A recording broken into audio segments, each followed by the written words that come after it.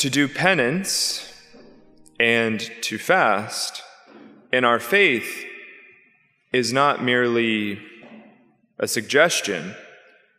It is a matter of divine precept. In other words, it's something that God has told us is part of our life. Jesus himself entered into penance and fasting, although he had no need. He had no sin. And yet he showed us the way.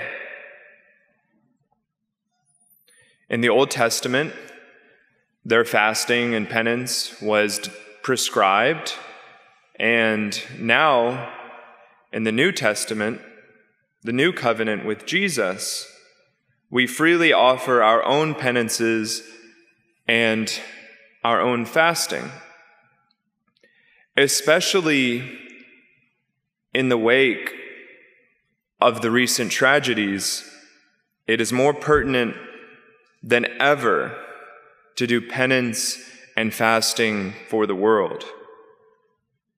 When Mary came to some little shepherd children in Fatima, she foretold some great tragedies that would happen in the 20th century, especially in Europe. And she told these little children,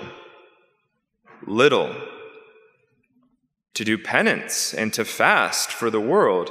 Likewise, she instructed them to pray the rosary, to offer penance and fasting for the sins of the world and for sinners, for conversion.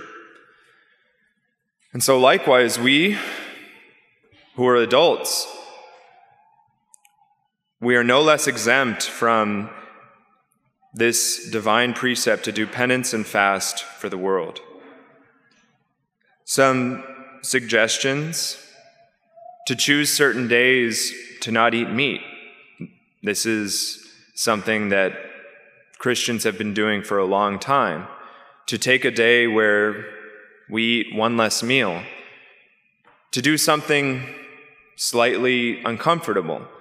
To offer, for instance, on the road, the many displeasures of driving and traffic to the Lord. To do everything and to offer everything with Jesus and for Jesus, especially those sufferings that we endure during the day. But to be doing something for the world.